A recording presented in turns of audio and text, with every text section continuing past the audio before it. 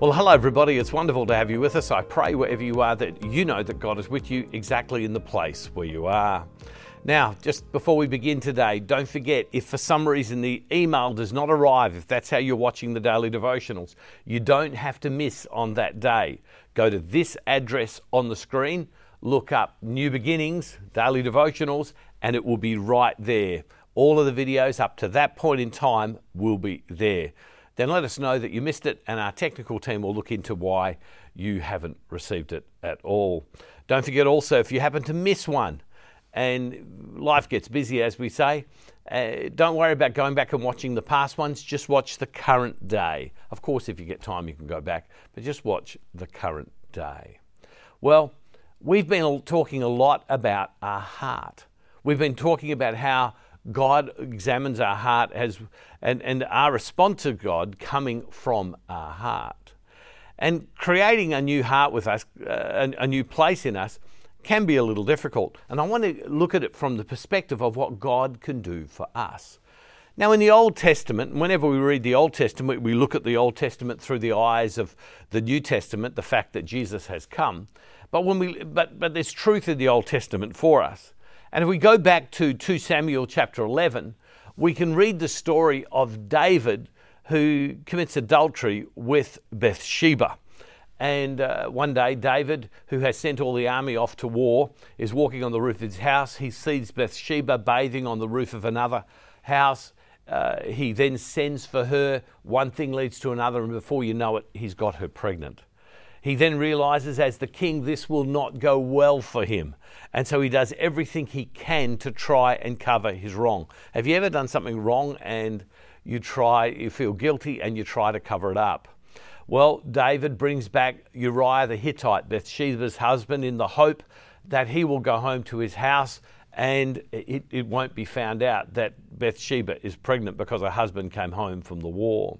But he won't go to his home because the war is on and he feels loyal to the soldiers that are there.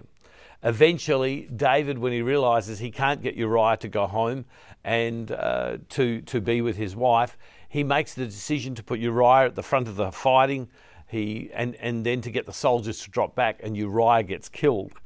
And David then is able to take Bathsheba as his wife. In other words, David is an adulterer.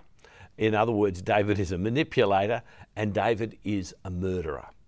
Well, the prophet Nathan comes to him in chapter 12 and says to him that this is wrong and points out to David his wrong. And David comes to his senses and is convicted of his wrong. And then we read in Psalm 51 what is David's response to God and the prayer he prays. And in all of our lives, when we realize that as this psalm is pertinent to us because it talks about, God, this is what I need from you.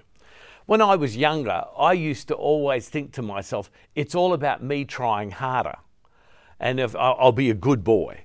You know, as a Catholic person, I'd go off to reconciliation, confession, and then I'd come out and I'd say, I'm not going to do it again, not going to do it again, not going to do it again. I'd ask God's forgiveness in my prayer for something. I'm not going to do it again, not going to do it again. And then I would. And I'm probably typical of many people that I would do the same things sometimes again and again. And then all of a sudden years go by, decades go by, and I get to this age and I realize that I'm living with frailty and weakness in my life. That there is some sin and some weakness in me, no matter how many times I've asked God's forgiveness, that has never gone away. That I continue to live with. And we read in St. Paul says in Romans 7:15, how come I know the right thing to do and I can't do it? Lent is a moment when we stop and we come face to face with the reality of our frailty. We come face to face with not just the fact of our sin, but our frailty and that we need God. And so David, he writes this Psalm 51. And there's just one verse that I want to lean into and look at. But David basically says in this psalm, God, we need you. I need you. I can't do this.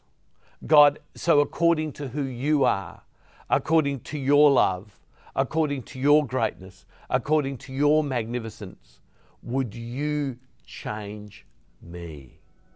In verse 10 it says this, create in me a clean heart, O God, and put a new and right spirit within me. Create in me a clean heart, O God, and put a new and right spirit within me. David doesn't stop and say, God, I will change myself.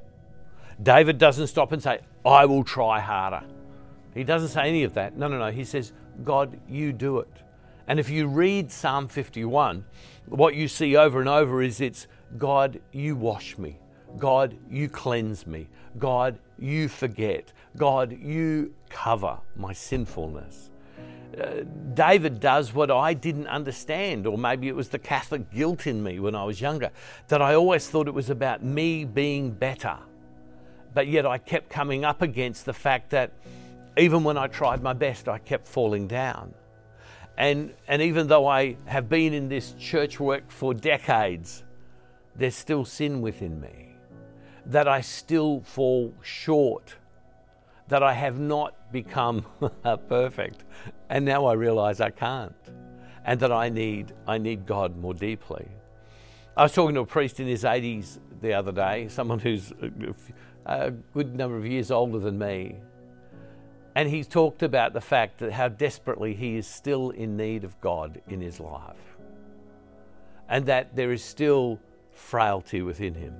And so my prayer for you is that you would begin to pray, create in me a clean heart, O God. And you can stop and say, so are you saying that we don't have to do anything? Oh, yes, we do. The thing that we have to do is we need to surrender to God and say, God, would you do it within me? And of course we do our best, no doubt, we do our best. But what's more deeply important is not that we aren't doing our best. We do our best, of course, but that we surrender, we hand ourselves over to God, and we say, Lord, this heart within me, where I am my truest self, create a new heart within me. That's really what Lent is about. Lent is about God being allowed access to our life to do an internal surgery, we might say, within us to transform us. Lent is coming face to face with who we truly are. Loving Father, I pray that you would create a clean heart, put a new and renewed heart, a clean and renewed heart within us. Lord, would you do this for us, just as you did for David? Because in time you would call David a man after your own heart. Lord God, allow us to be a person after your own heart, because you have put a new and right spirit, a new heart within us. And Father, we make this prayer in the name of Jesus through the power of your Holy Spirit. Amen. God bless you. See you tomorrow. And don't forget, wherever you are, God is never far from you.